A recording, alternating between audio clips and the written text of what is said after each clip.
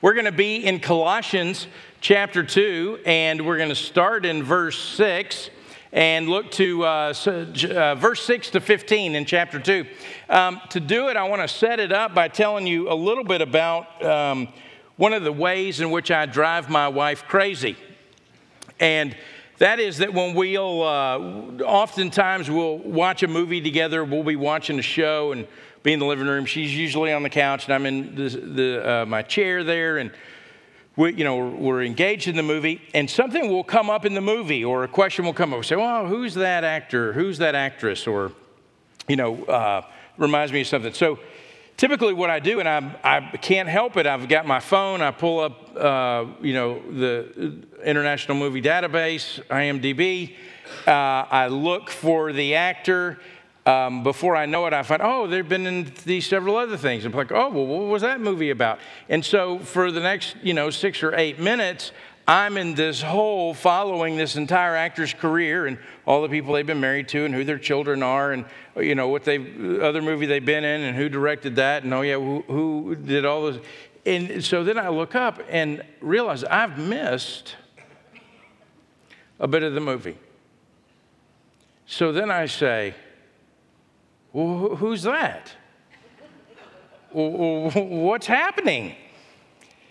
And fortunately, we've been married 26 years, and this comes as no surprise to my wife, albeit it can certainly be a frustration. My distraction in the midst of something we're doing together. I miss what's going on. I've got to be caught up. Paul's talking about that kind of distraction this morning. We can get distracted as believers. The church can get distracted. And so Paul has this big idea this morning. So what's the passage about? What's Paul talking about this morning? And I can tell you it's one word. He's talking about Jesus. That is all and everything he is talking about. In fact, that's all and everything he has been talking about in this entire letter up to this point. And what he wants us to know is that we are absolutely, totally, completely completed in Christ.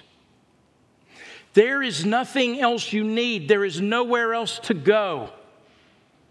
Everything about you is summed up in the person Jesus. And so he's going to make this point. Up to this point in the letter to the Colossians, he's been talking about the supremacy of Christ. Christ is supreme over everything. Over all creation, over all powers, over all rulers, over all authorities. If you want to know who God is, you look at Jesus, because the fullness of God dwells in Jesus. He is God. Now, he is supreme over everything. Paul's point this morning is he is sufficient for everything. Everything you need, everything you could possibly need, past, present, future, is to be found in Jesus. I want to read this passage. I'm going to start in verse 6. I want to read through to verse 15 so you get the whole feel of what he's talking about. He's going to talk about, one, we're complete in Christ, and then he's going to talk about how we're complete in Christ. What has happened so that we can be complete in Christ. So look at what he says. I'm going to start in verse 6 of chapter 2, and I'm going to read to verse 15. He says this, therefore, as you received Christ Jesus the Lord, so walk in him, rooted and built up in him and established in the faith, just as you were taught, abounding in thanksgiving. See to it that no one takes you captive by philosophy and empty deceit, according to human tradition, according to the elemental spirits of the world, and not according to Christ. For in him the whole fullness of deity dwells bodily, and you have been filled in him, who is the head of all rule and authority. In him also you were circumcised with a circumcision made without hands, by putting off the body of the flesh by the circumcision of Christ, having been buried with him in baptism, in which you were also raised with him through faith in the powerful working of God, who raised him from the dead. And you who were dead in your trespasses and the uncircumcision of your flesh, God made alive together with him, having forgiven us all our trespasses by canceling the record of debt that stood against us with its legal demands. This he set aside, nailing it to the cross. He disarmed the rulers and authorities and put them to open shame by triumphing over them in him. If you would you bow with me? Father, help us to hear these words this morning. Help us to set aside this morning all the distractions of this moment. And Father, I know as you've been reminding me all week, all the distractions of my life to keep me from being focused on your Son, Jesus. So help us this morning in Jesus' name. Amen. Well, he's talking about that we're complete in Christ. If you go back up to verse 6 and 7, you realize that the verse 6 begins with therefore. And it's the word that sort of points to, okay, since I've said all of these things, and it goes back to Colossians 1:1 to 2:4, and you realize really all that he's been saying up to this point's been kind of a long introduction. Hey, Colossians, you don't know me, I don't know you. I know Epaphras, your pastor, and I know Philemon, the home that you're meeting in. I know this guy, Onesimus, that I met that used to be a slave amongst you, but I don't know very many of you. You don't know me. We haven't seen each other face to face. But I'm praying for you. I've labored over you. I want you to know my ministry of preaching the gospel. This same gospel you received and you believed, this is going all around the world. And all of these things I desire for you, this maturity in Christ, all of this. It's been an introduction. And he's talked about the supremacy of Jesus. And now he says, therefore. Now he's getting to it. He's going to address the dangers that they're in. Therefore, as you received Christ Jesus the Lord, so walk in him. As you received. Well, the question becomes, well, how did you receive him? How did you receive Christ Jesus the Lord? And the answer is you received him by grace through faith. So, how are we to walk in him? Now, let's talk about the word received. What does it mean to receive something? And it implies the very opposite of merit. It implies the very opposite of work. To merit something is to purchase something. Merit might be called, making something by your labor or winning something by your bravery or your courage. But receiving is just the accepting of a thing as a gift. The eternal life which God gives his people is in no sense whatsoever the fruit of any of your exertion, any of your labor, any of your energy, any of your strength. It is the gift of God. That's what it means to receive it. You've received it as a gift. That which comes to me is my salvation. Not that which springs out of my own heart, but that's which has been given to me. The divine Redeemer has come and changed me and given me a new heart. It's not because of the output of my energy. It's not because of my prayers and my tears and my penance and all the amends that I've made and the vows that I've made and the reformed behavior and the cleaned up language and the purified thoughts and the nice to my wife and don't yell at my kids.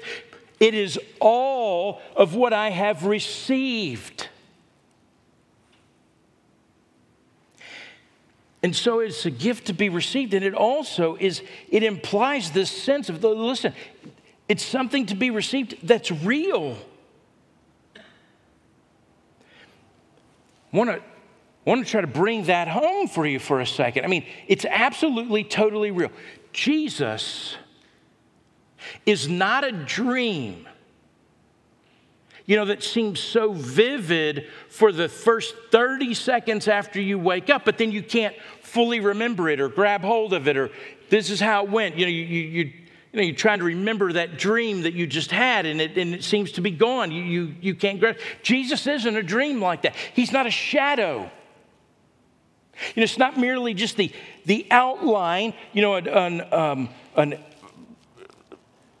imprecise, outline of something that's casting a shadow. No. There's detail. There's intimacy. You can look to Jesus. He's not a shadow. He is something very real. And faith, believing, gives us the substance. So, see, Christian faith. I mean, this deal that we're here this morning doing, right? This Jesus that we believe and say we believe and proclaim and want to know better and want to walk with. This is not just history. You haven't come here this morning to just have a history lesson. This is not history class. It is now. It is not a collection of good ideas. This is a person to know really now in your life. To receive is to grab hold of. Another word the Bible uses is reckon. You would reckon this, or to calculate, to reason, to ponder. You think about it, you consider it, you remind yourself of what is true and what's real. It's this accounting term, a bank account term.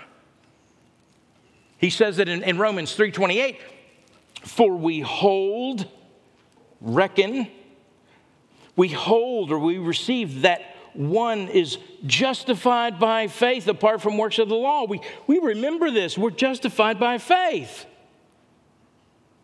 In Romans 6, he says, you must also consider yourselves dead to sin and alive to God in Christ Jesus. Even if you feel like you're alive to sin and dead to God, you must remember as a believer you're dead to sin and alive to God.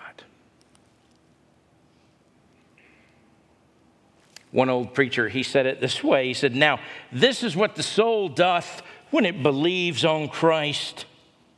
Christ becomes my Christ. His blood cleanses my sin, and it is cleansed. His righteousness covers me, and I'm clothed with it. His Spirit fills me, and I'm made to live by it. He becomes to me as much mine as anything I can call my own. Nay, what I call my own here on earth is not mine. It's only lent to me and will be taken from me. But Christ is so mine that neither life nor death nor things present nor things to come shall ever be able to rob me of him. As you have received him, then he says, walk in him. You can make note if you wanted to. You make notes in your Bible. You can say this is the first imperative in the entire letter. It has taken a full chapter and now a third of the second chapter to get to a command. Here's what you are to do based upon all these things that Jesus is, all that he's done. Now, here's my command to you. Here's my imperative. Walk in him. It's important to know what he means by this. It is this act of, you got to live out what's true about you. Live it out, what's true about you, what you've received. It's not a certificate to be hung on the wall. It's not the award that you receive at the end of the school year. I remember this is one. My son, my middle child, Jay, who in unfortunate moments has more of me than his mother in him. And one of the times that I thought, you know what, I think that was Jay's last day on earth. I really think she's going to take care of him, exterminate him after today. He was in the 8th grade. He was graduating from the 8th grade, which he felt was really kind of ridiculous all in and of itself. His point was, you've graduated, it means nothing. You can't get a job from this graduation. And so they have an award ceremony, and they call your name up, and then you are handed the award, and you're supposed to take the picture, and it's all meaningful, right? I mean, in the moment, it means something. Well, he's handed this thing, this certificate, and some other thing that he got, and they call out all your middle school accomplishments. Anyways, the way that he felt about it was shown in the next 30 seconds because he shakes the principal's hand, he receives the stuff, he walks off of the stage, and on his way back to his seat, which is what you're supposed to do, you come up out of your seat, you go off the stage, you come out, he walks by the trash can and drops them in the trash can and goes to his seat. And it wasn't hidden. It was in plain view of every single person sitting in there that morning. And I thought, oh, she's going to kill him right here in front of everybody. And she might have gotten away with it, based upon what he did. Listen, Christianity, your faith, it's not like that. It's not a certificate, some award it's not the culmination of anything in your life. It's not an arrival. It's a departure. Walk in him. Live out the reality now of who you are. And it's this continual process. That's why he uses these words, rooted and built up and established. Rooted has this sense of this origin, this source, this cause. Something caused it to happen to you. You rooted in it. Now, built up, here's where we often fail. We don't build upon the root or the foundation. We stop learning somewhere, along the road. If you have a certificate hang on the wall mentality about your faith, you don't know the built up part. And then there's established. It means to confirm with evidence, to make secure.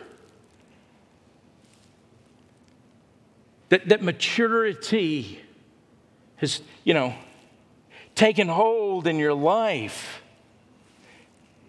And he says all of this, rooted and built up in him and established in the faith. And when he talks about the faith, he's talking about, in the gospel. And it's the gospel that you believed.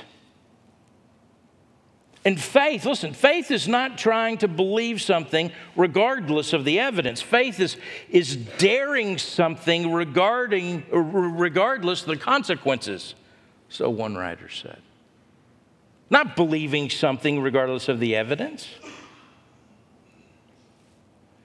Believing something, daring something, putting the weight of your life in something regardless of the consequences.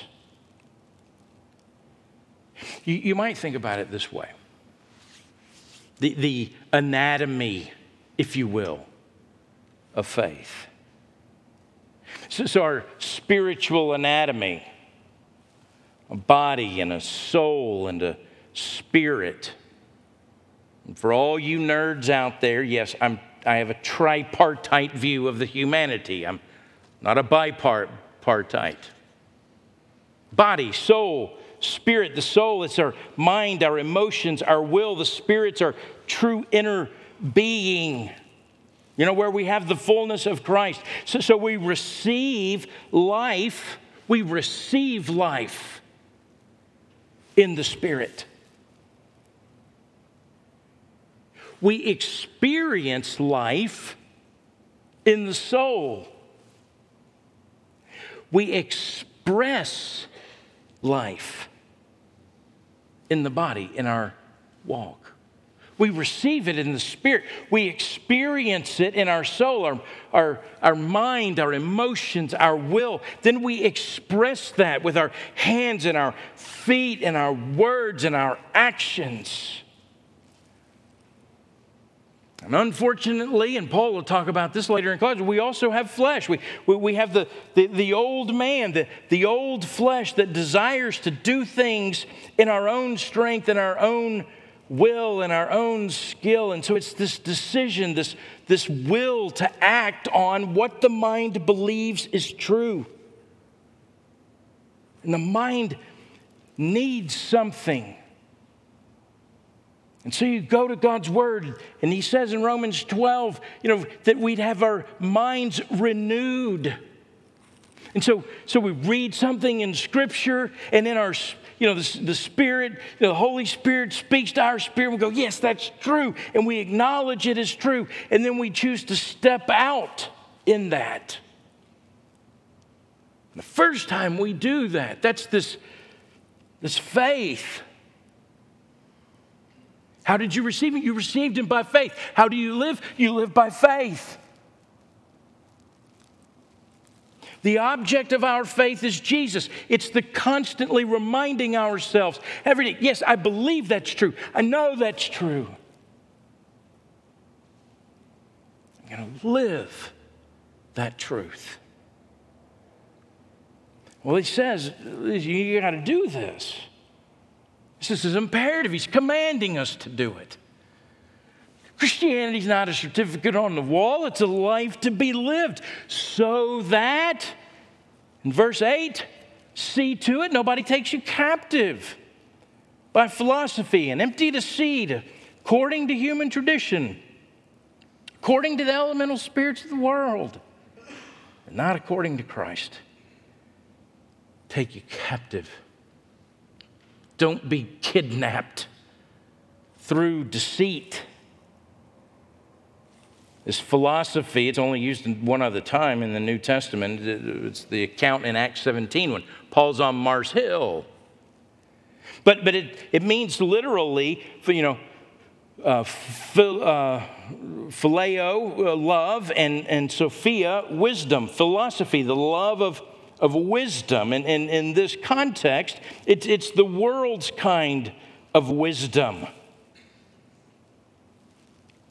And every age has its lovers of wisdom, its philosophers and philosophies. And they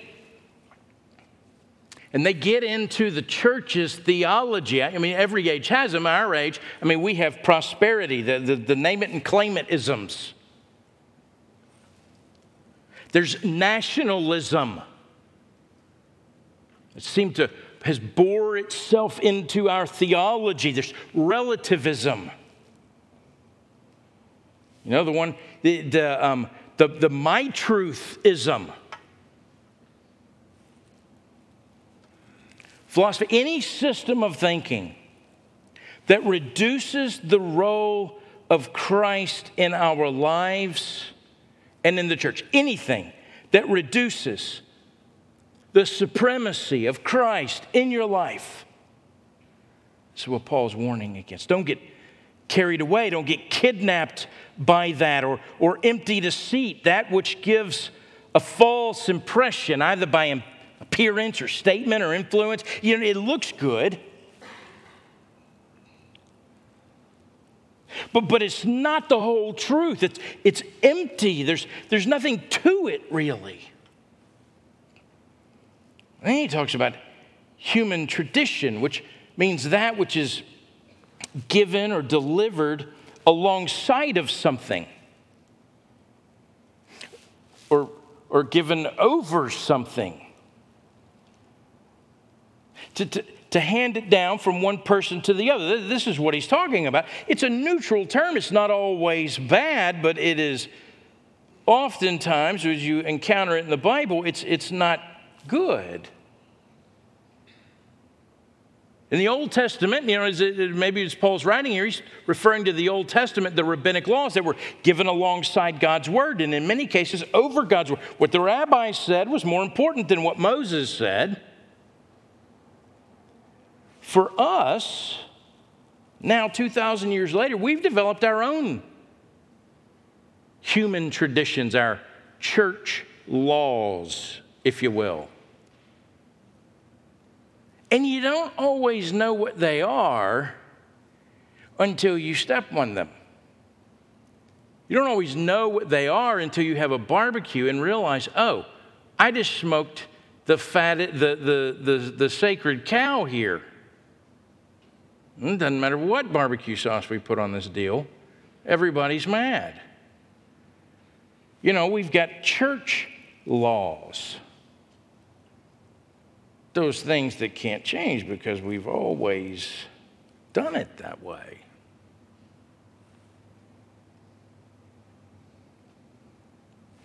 Well, then he talks about the elemental spirits of the world.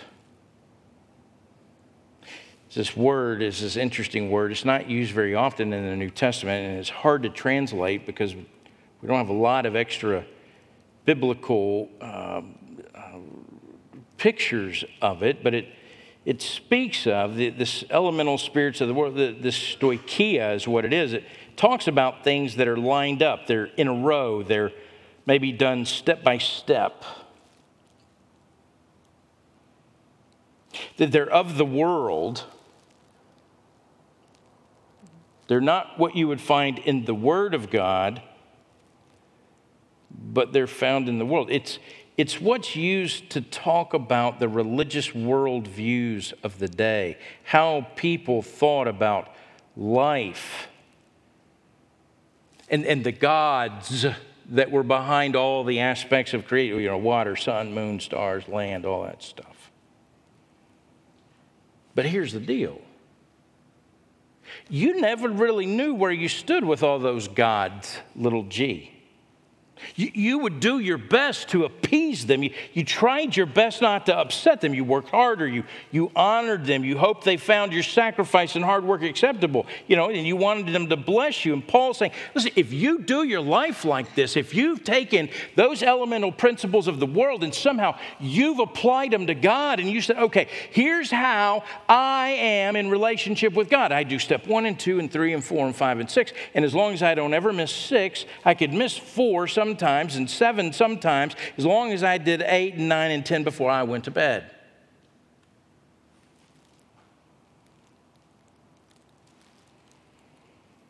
Or we get things rigid in our mind. Well, this is how you grow in Christ. You have to have at least 200 cups of Starbucks coffee with some other person that's further along with you in the faith. And until you've had those 200 cups of coffee, you can't then move on to the next step.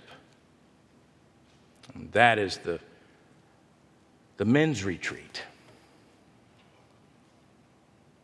And played shirts and skins volleyball at 11 o'clock at night. And bonded. Or whatever. I mean, this is how you grow in Christ. Well, is it? As you received him, so walk in him. By grace through faith. Listen, we can't grow. I tell you, we can't grow without God's word. We can't grow without God's people. We can't grow without God's Spirit. But as soon as we start mapping out from a human perspective, this is the course we take, these are the steps that must be followed in the order they're to be followed, or God's not going to be happy. He's not going to grow us. We've got to be careful of that, Paul says. And all of those things are a contrast to Christ. Don't be kidnapped by the deceit of all of those things. And they are insidious. And they worm their way into your life and into the church.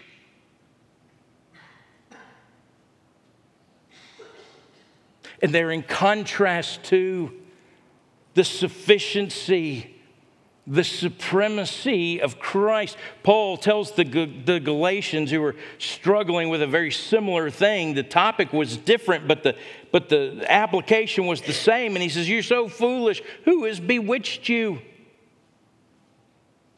The Phillips translation says, "Oh, you dear idiots of Galatia." What happened to you?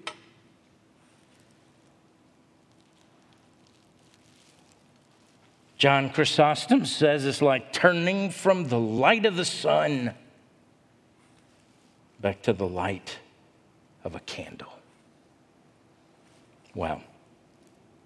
The reason it is because in verse 9 and 10, listen, why would you go to any of those things? Why would you let yourself be kidnapped by the deceit of those things? Because in 9 he says, for in Jesus, the whole fullness of deity dwells bodily, and you have been filled in him,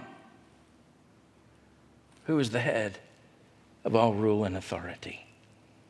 This is a staggering statement of Paul's part.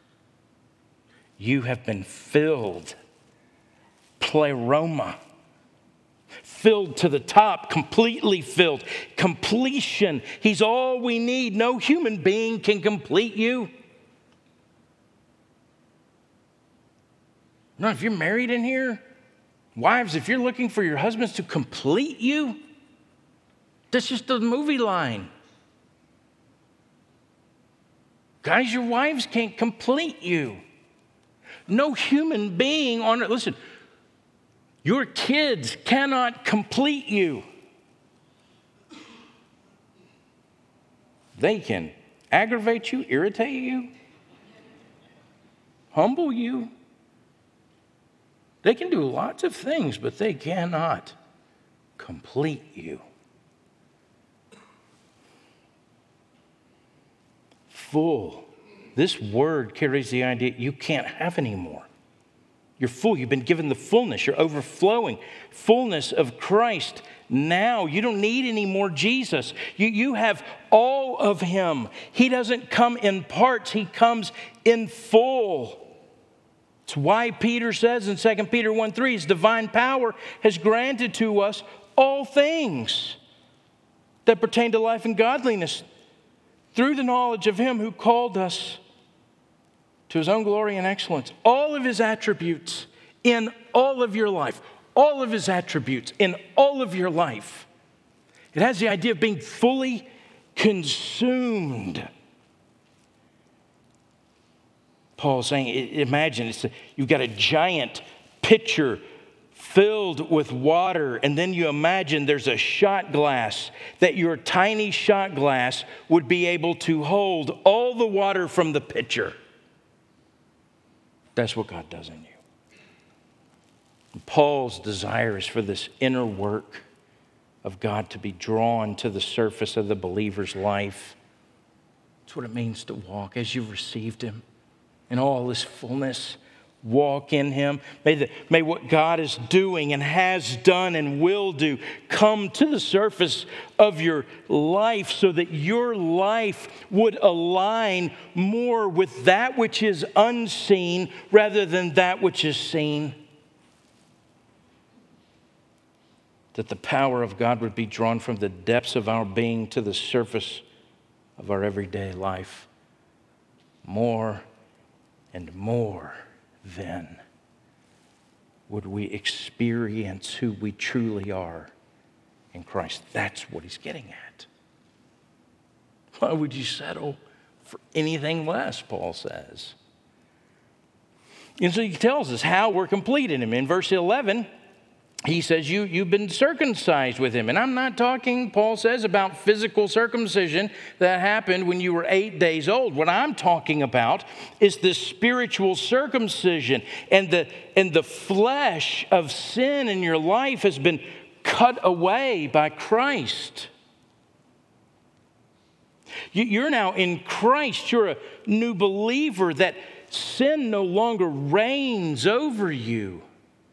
That's been cut away. And then he goes on to talk about, okay, what does this look like? Well, you've been buried with him. Verse 12, you've been raised with him. You've put off the old life. That occurs the moment of salvation, and it occurs every morning when you wake up. Paul talks about it in Romans 6. You've been buried with him in baptism and raised to new life with him. A co-burial, a co-resurrection. In verses 13 and 14, he says, listen, you were dead in your trespasses and the uncircumcision of your flesh.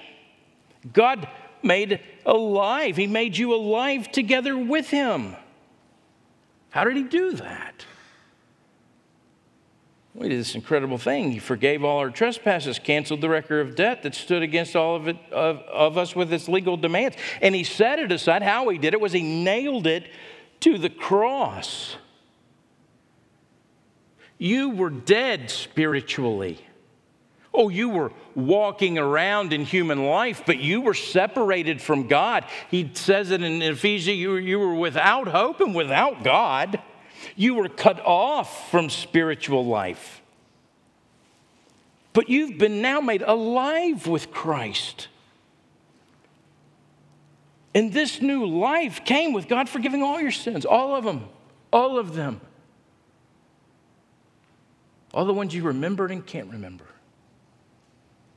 All the ones you're sitting with here this morning, wrestling with.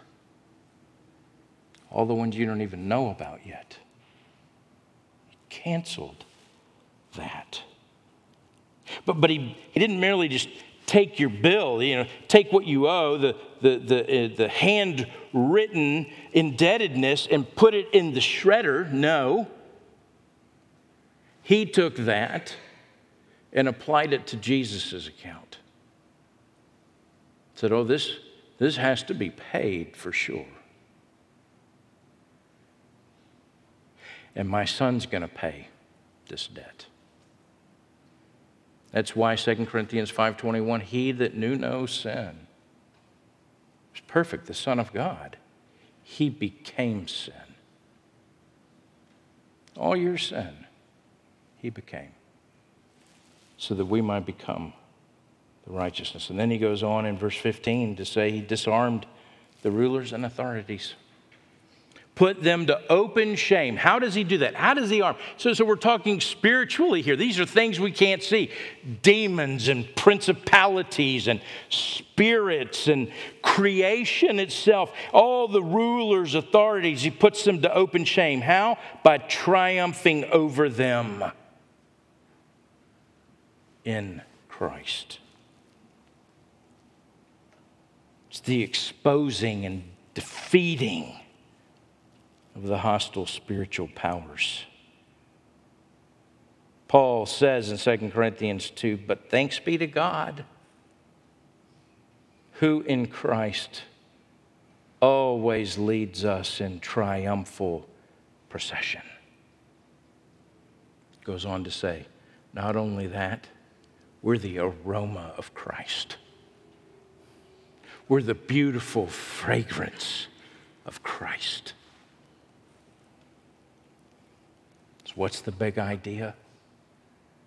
Jesus. It's everything. He's supreme in your life. He's sufficient for everything in your life. And we must remind ourselves and preach to ourselves and gather together and open God's word and remember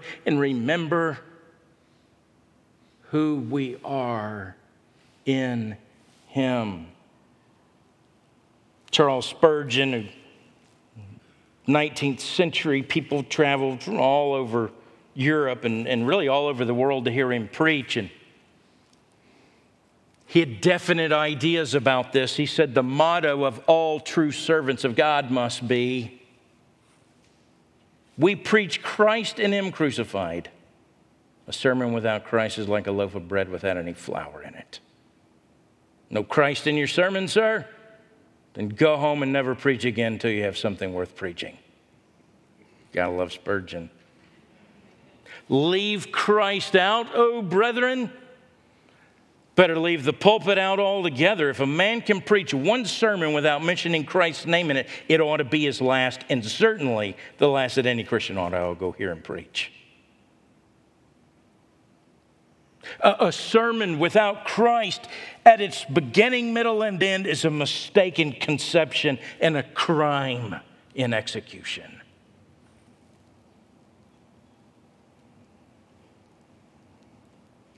Gosh, listen to this. A sermon without Christ is a brook without water, a cloud without rain, a well that mocks the traveler.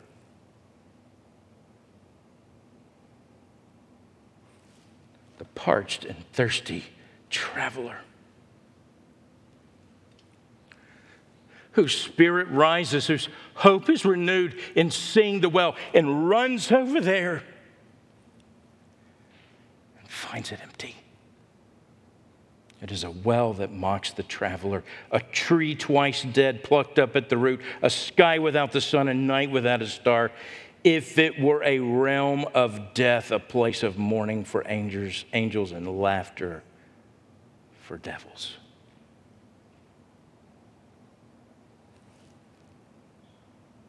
It's not anything else, Spurgeon says. It should be top of our minds. The object of our affection in Christ. Well, 2 minutes here. How do you walk in Him just as you received Him? How do you do this?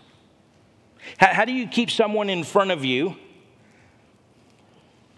in your daily life, in your thoughts, in your mind, in your actions, your feet and your hands and your eyes and your ears that you can't see or touch? Well, one, do you learn to preach to yourself every day? Preach the gospel to yourself. You remind yourself, wake up, Jesus completes me. Jesus justifies me before God and others. I don't have to do that today. Jesus plus nothing equals everything. That's how the math goes. You add anything to Jesus, and then you begin to diminish Him in your life. He's everything.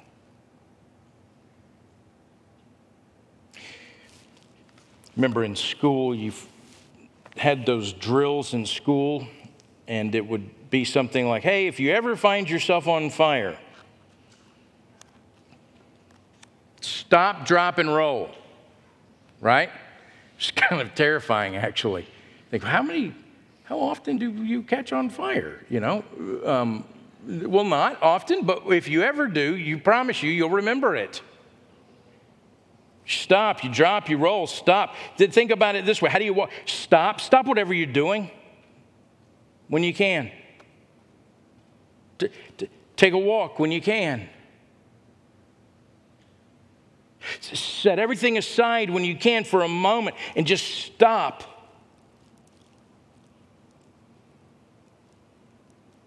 Maybe that's at 10 o'clock every morning when an alarm goes off on your phone and you go, okay, I'm stopping right here to remember.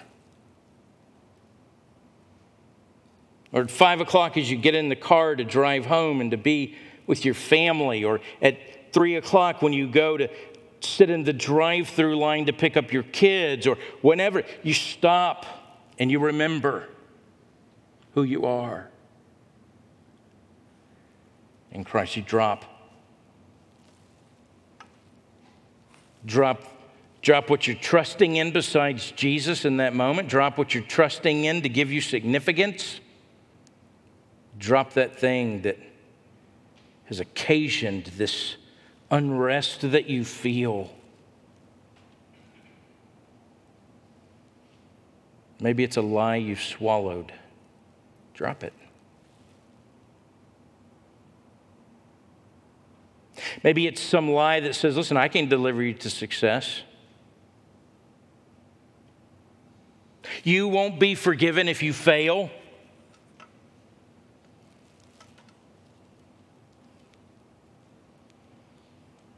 You know it won't bring you the joy you're hoping, but you'll pursue it anyway. Why don't you drop that?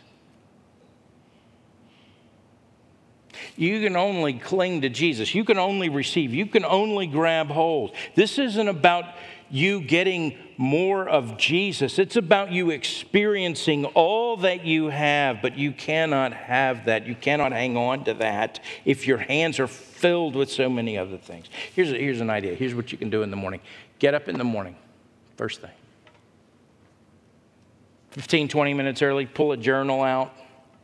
List everything that's on your mind, everything you're worried about, all your cares, all the things that you can't seem to shake on a Monday morning. And then you say, okay, Jesus, here's the list. I'm giving you these things today now. I want to set my mind on you. That's where Paul's going. Colossians 3:1, we'll look at it in a couple of weeks. If you've been raised with Christ, seek the things that are above, where Christ is, seated at the right hand. Set your minds on things that are above, not on things that are on earth. Jesus, here's the list of things that I'm having such a hard time getting out of my mind, that worry me, or I'm pursuing, or I can't seem to shake, So here it is. This is the list. I'm giving this to you. Now help me to know how to set my mind on you today, on the things that are above. Stop, drop, roll all the weight over onto the gospel. I no longer live, but Christ lives in me. Lord, teach me what that means today. This is prayer. You say, well, what do I do in a quiet time? I'm telling you. It's not a list. I mean, I said make a list.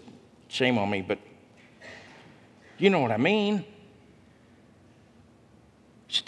You can be so real. This is not it's not a part to play. It's not a script to memorize. Go to the one who cares about you more than anyone else has ever or will ever care about you. And you say, help me. And you'll be amazed. You'll be amazed at how near you find him.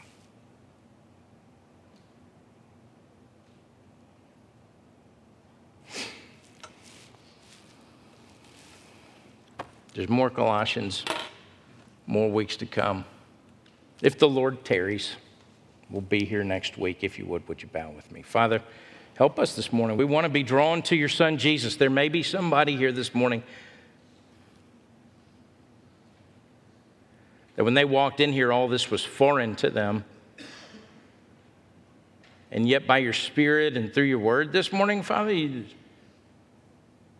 something's come alive, or something makes sense, or they're seeing their life. Maybe somebody is here this morning and they're seeing their life in a new way.